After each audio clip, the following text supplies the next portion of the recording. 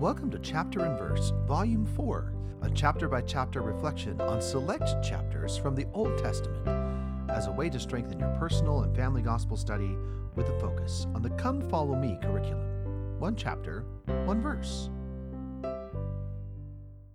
My name is Michael DeYoung, and today we have a text based on Isaiah 14. The focus verses for this text are Isaiah 14, 4 through 7. That thou shalt take up this proverb against the king of Babylon and say, How hath the oppressor ceased? The golden city ceased. The Lord hath broken the staff of the wicked, and the scepter of the rulers. He who smote the people in wrath with a continual stroke. He that ruleth the nations in anger is persecuted, and none hindereth. The whole earth is at rest, and is quiet. They break forth into singing. And now the text. The whole earth is quiet. The rod of oppression lies broken in two. The staff of the ruler is still. The might of the glittering city is through, for all now respect heaven's will.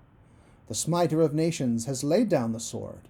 Its burdens shall vanish and cease, as all may instead take the yoke of the Lord and live with each other in peace. The whole earth is quiet, its lands are at rest, as singing resounds through the air. The Lord has provided his brightest and best, all pain and disease to repair. Thank you for listening. If you like what you hear, please share.